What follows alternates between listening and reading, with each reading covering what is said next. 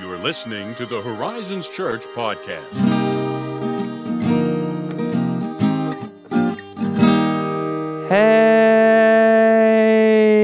Hey, man. Ethan. How you doing? I am great. I am Tony the Tiger. I'm great. I doubted you. Like the entire time you said that. I'm like, Frosted Flakes. This is the man who says that is not great. That, That's wow. It sounded You like calling me a liar? it sounded fake. I ain't feel calling like you late for dinner. I think of that frequently. I think of that frequently. Shout out to the 90s kids who watched cartoons. How do you think of that frequent? Like, how does that line just sticks in my head, and it has for decades. It just like working. Are you calling me a liar? I'm calling you for dinner. I think about that line so often, like probably on a bi-weekly basis. That is, I'm not comfortable either. That I think about anything on a bi-weekly. That's a lie. The Lord our God. Wow. Oh, geez. You just the Lord our God juked me. It's my favorite thing to do. It's not a Jesus juke. It's different. It's more. It's a little more God the Father. Right. That person of the Trinity. Right. I don't know how do you Holy Spirit juke somebody? I'm not even going to try ever. Yeah, that's for another episode, for another time. Yeah. Today we are in official episode 2 of our Creative Commentary series. We're going to be looking at the biblical theology of the book of Exodus and unfolding that and seeing how culture's shaped in that light, shaped by those themes, what we see in Exodus and how we see that playing out in culture around us. So hopefully you're lightly familiar with the book of Exodus, and if you're not, well, we're just going to... I'm at least lightly familiar. Yeah, lightly. I mean, have you seen... Okay, even if you haven't read the book of Exodus maybe recently, have you seen The Prince of Egypt? Yeah, surely. The greatest Bible film of all time. What, 1998? 1998, 20 extraordinary years ago. And they had like a top build cast too. They did, man. It'll bowl you over. Yeah. It holds up over time, and that's rare. It does. It really does. So anyway, we're going to be in the book of Exodus. So here's what we're looking at when we're talking about Exodus. Again, we're talking broad themes, biblical theology, letting each book of the Bible unfold what it wants to unfold when it wants to unfold it. So just as a pickup, so we understand where we are in Exodus, Abraham's family that has gone down through Isaac, Jacob, and Joseph, and Jacob's 12 children who become the 12 tribes of Israel, they have ended up in Egypt at the beginning of the book of Exodus and at the end of the book of Genesis, right? Now, at the beginning of Exodus, we see that the Pharaoh of Egypt he's not too thrilled with what's going on with Israel, with this family here. They've grown, they've been fruitful and multiplied, and they're all over the place, right? And he's like, I don't like this. And so he basically enslaves them. Okay. And eventually he actually wants to kill all the baby boys. Right. So what we have at the beginning of Exodus to set the stage is slavery. The people of God are enslaved. The promises that God made to Abraham and his family seem like a far-off dream. Doesn't seem like the promises of land and blessing and all those things are going to come to fruition because they've been enslaved by the Egyptians. And they're actually enslaved for 400 years. So you have multiple generations that have died, actually, by the time we get to the point where God is. Is there like an estimation of the numbers, like their numbers at that point in time? You got to be talking hundreds of thousands, right. Millions. I mean, it was just they were. I mean, you think about the time the family goes to Egypt at the end of Genesis, there are 70 of them. Right. 70, from one man. Exactly. Like that's his family. It's 70 people. So it's quite a number. And so one of the themes that you deal with in Exodus is deliverance from slavery and oppression. That is a pretty clear and broad theme right from the outset. And you see this play out pretty symbolically and pretty practically throughout the book. And this, I think, highlights the importance of symbolism and imagery in biblical theology. Okay. So you take, for instance, Pharaoh, right? Yeah. He is this evil figure who has enslaved these people, and he's using them for his own selfish purposes to build up his own nation, his own kingdom. Right. Advancing his own interests at their expense. And it's just a fun little tidbit of like, you got to have a little cultural awareness of what was going on there. But you remember in Genesis 3, who was responsible for deceiving Adam and Eve It's a serpent, right? Mm-hmm. Do you know what is probably on Pharaoh's crown? Yeah, it is in fact a serpent. It's a serpent. Is that right? Is there like real connection there, or are we being like conspiracy theory? So like it feels. It's like symbolically, like it's not like. Oh, okay, okay. We're not drawing like cosmic parallels. We're saying, isn't that interesting? Yeah, that it's like this kind of symbolic, like, isn't that kind of? It's like this little sprinkled, like back in my comfort zone now. Yeah, it's this little sprinkled. It's like, what kind of podcast am I on? Yeah, what are we doing? But you kind of see these like little symbols that reappear, and of course, at the first showdown between Pharaoh and Moses, the staffs turn into serpents. That's the sign that God gives to Moses to say, hey, show them this sign. That's interesting because at this point, in that moment, it is like God orchestrated. Yes. The serpent deal is. Right. Which is like a total turn on the formula. That's interesting. It is. So that's just like a fun bit of trivia to kind of tune you into like, again, this symbolic universe you're kind of entering into with biblical theology. If you're paying those are like little tidbits, like when you're watching a movie, like little symbols Easter that eggs. maybe, like a director throws in that like, you got to be paying attention. You really got to be paying attention to catch those things. Anyway, back to this theme of deliverance from slavery. So you have God intervening on behalf of his enslaved people in order to bring about his promises. You see him doing this with the 10 plagues, which are orchestrated in such a way that they're kind of like a direct answer to each of Egypt's false gods. Yeah. You see how God speaks directly to his people, how he makes himself known to his people. And again, this book falls into two halves, much like Genesis. The first half is really the setup. Right. The people of God are enslaved. God is going to come and deliver them through amazing signs and wonders.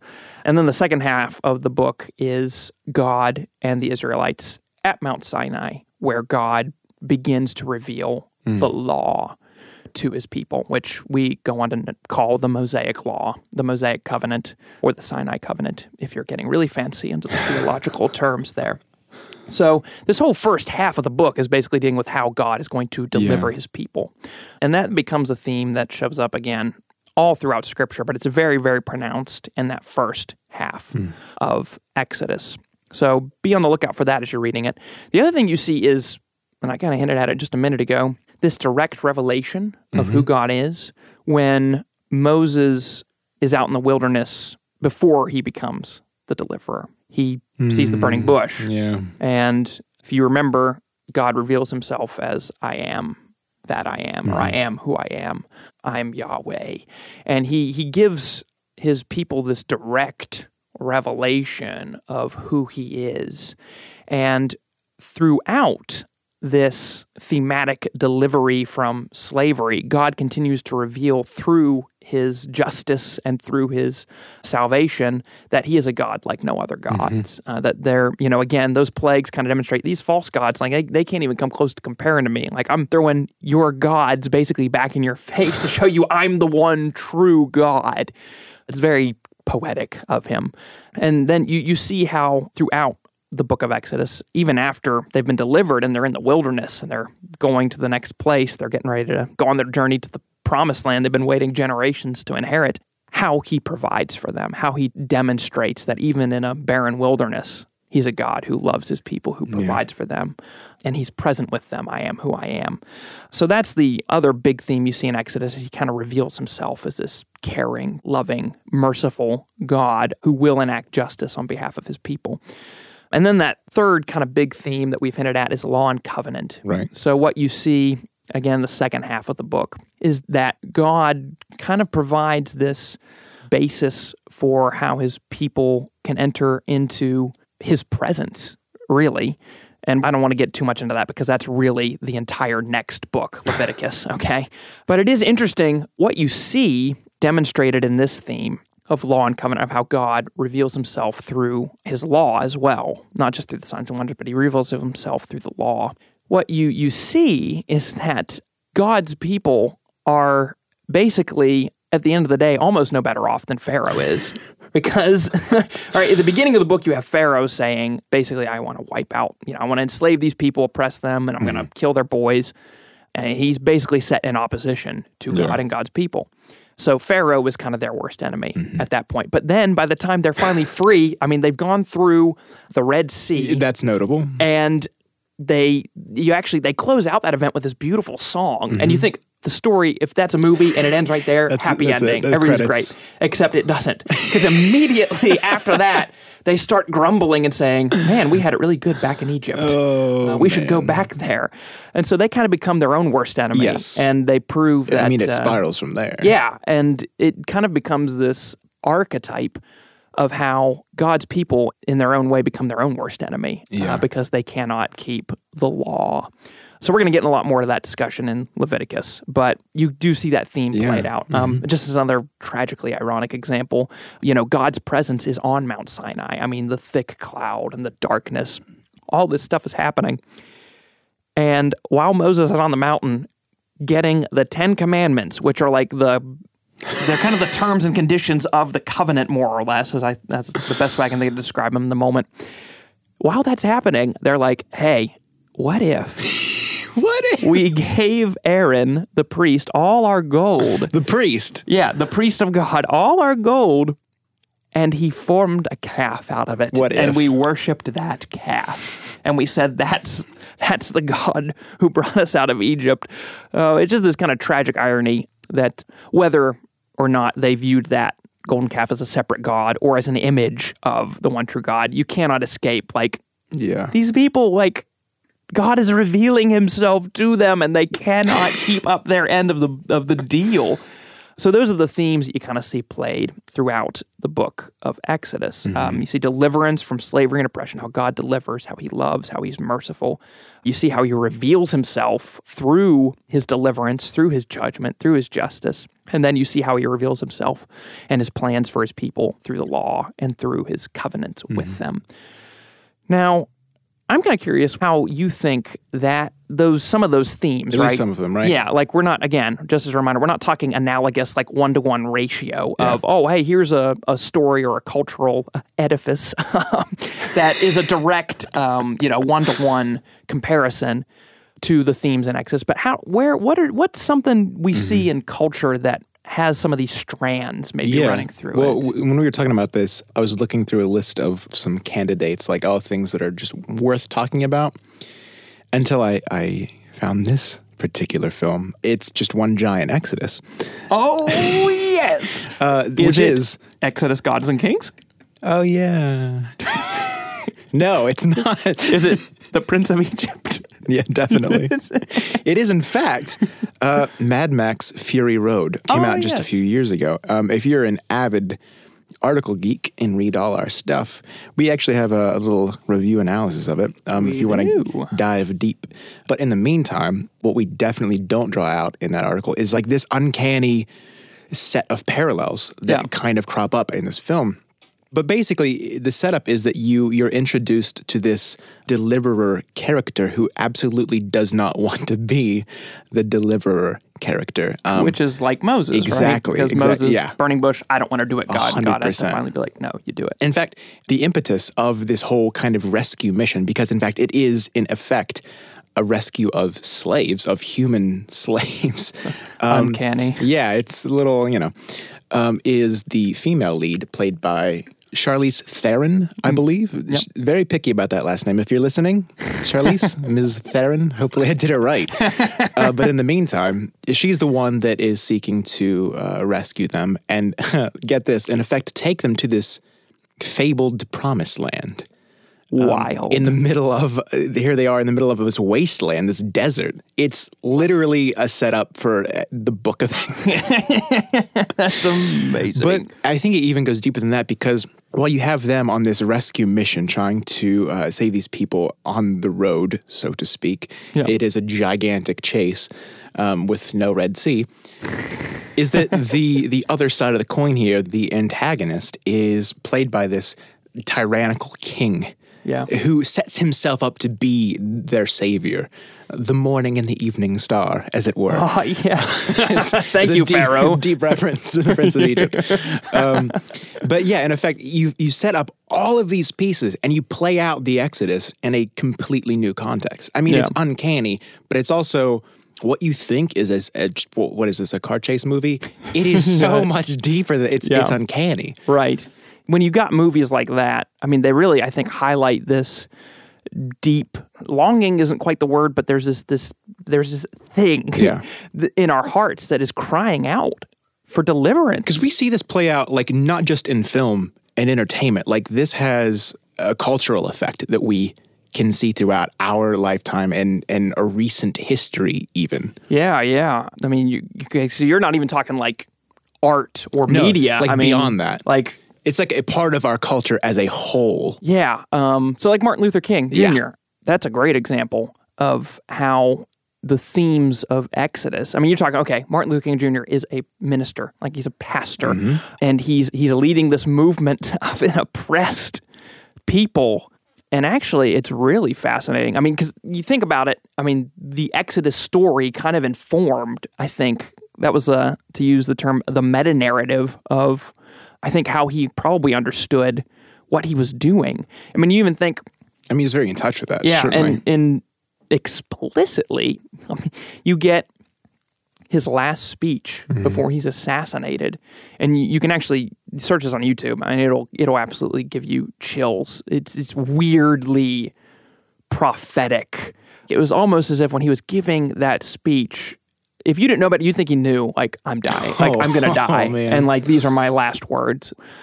But what he says, actually, and I'm going to be paraphrasing this just a bit because I can't remember it exactly, but he gives this rousing speech, and what he says at the end is, I've been up to the mountain. I've seen the promised land. And he, kind of drops the mic and walks away. Man. And that is Exodus imagery through and through. The specific explicit imagery comes a little toward the end of the Pentateuch, but it is Exodus imagery. It is the imagery of there is a promised land, and we are an oppressed people, and we do need deliverance, and I've seen that there is a promised land, that the rescue operation has in effect begun, and though we're not quite there yet, we're on our way, we're moving. And of course, everything in between kind of, that's where things get, that's where things get kind of complicated. And that's true in the book of Exodus, and that's true of life, I think. And it's true in, I mean, even in Mad Max. I mean, you think, oh, they broke out. Like there's a scene, spoiler, like, there's a scene where they're out. They're in the vehicles. They're and in the clear. And it's like, oh, they should be in the clear.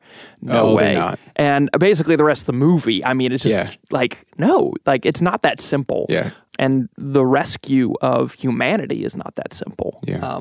We sometimes fall in the danger of, well, Satan's been defeated, Pharaoh's been, dethroned, and to an extent, yes. It's true. But if the story of Exodus shows us anything, it's that we still often become our own worst enemy on our way to the promised land, and that we still have a lot to learn, a lot to grow in, and it's going to take a lot of help from God to do that.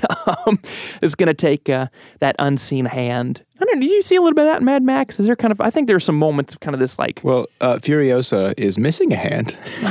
No, that was just low-hanging. I just wanted to make that reference. Feed that to me again. So is that something that appears in Mad Max as kind of unseen hand that's like kind of things work out? Maybe so, in a way that I think I would just normally write off as movie magic. Like, of course this thing happened. Yeah. In a sense, they do always.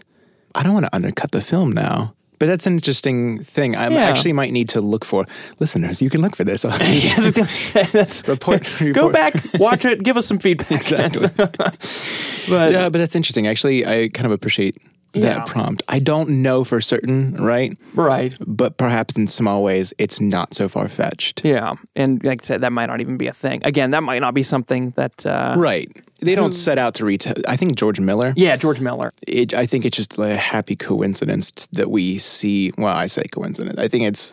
happy providence? What am I supposed to say here? That we see these threads like pop up in such poignant ways. Because another thing I actually want to reiterate, I didn't iterate it, but here we are, is that these threads of story are not just like pasted on as obvious things. And we're talking about them here as though they're super obvious, but in fact, they're very much embedded in the story. There's story reason for these things to be happening. They're a part of this new narrative, which is skillfully done, honestly. Yeah. And I think it's even true when you're considering scripture and biblical theology, to even come back to that, like the themes that we're talking about, they're not like, chapter headings that say, right. maybe in Exodus some are. that may be low-hanging fruit. But I mean, a lot of these themes, they're not just going to be like explicitly stated for you. I mean, you have to be reading this with an engaged imagination, and you got to be thinking through, what's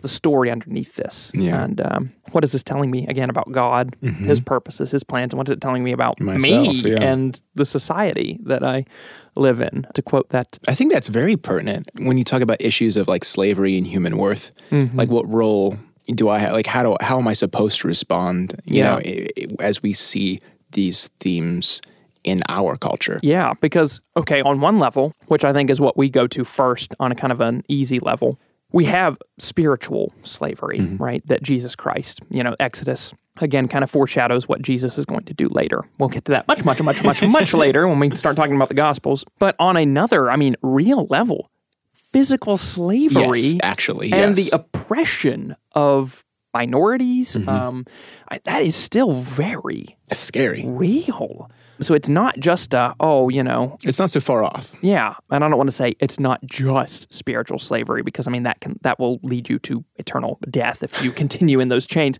But there is a physical world where sex trafficking and all kinds of different forms of slavery exist in the world physically.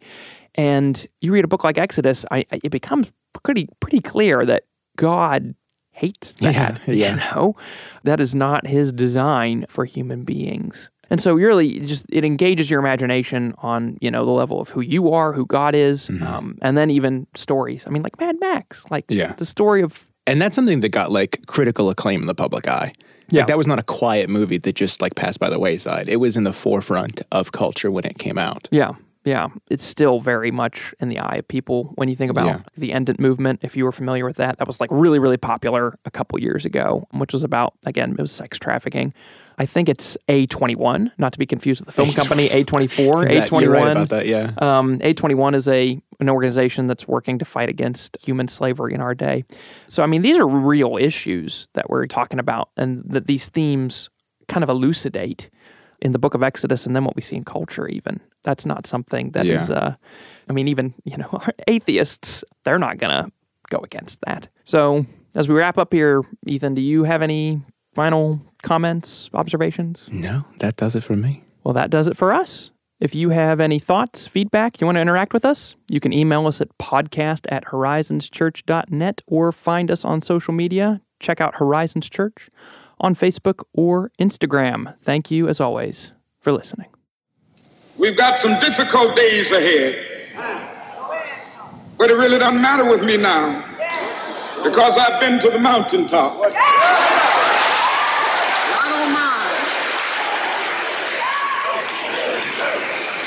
Like anybody, I would like to live a long life. Longevity has its place. But I'm not concerned about that now. I just want to do God's will. And He's allowed me to go up to the mountain. And I've looked over and I've seen the promised land. I may not get there with you, but I want you to know tonight that we as a people will get to the promised land.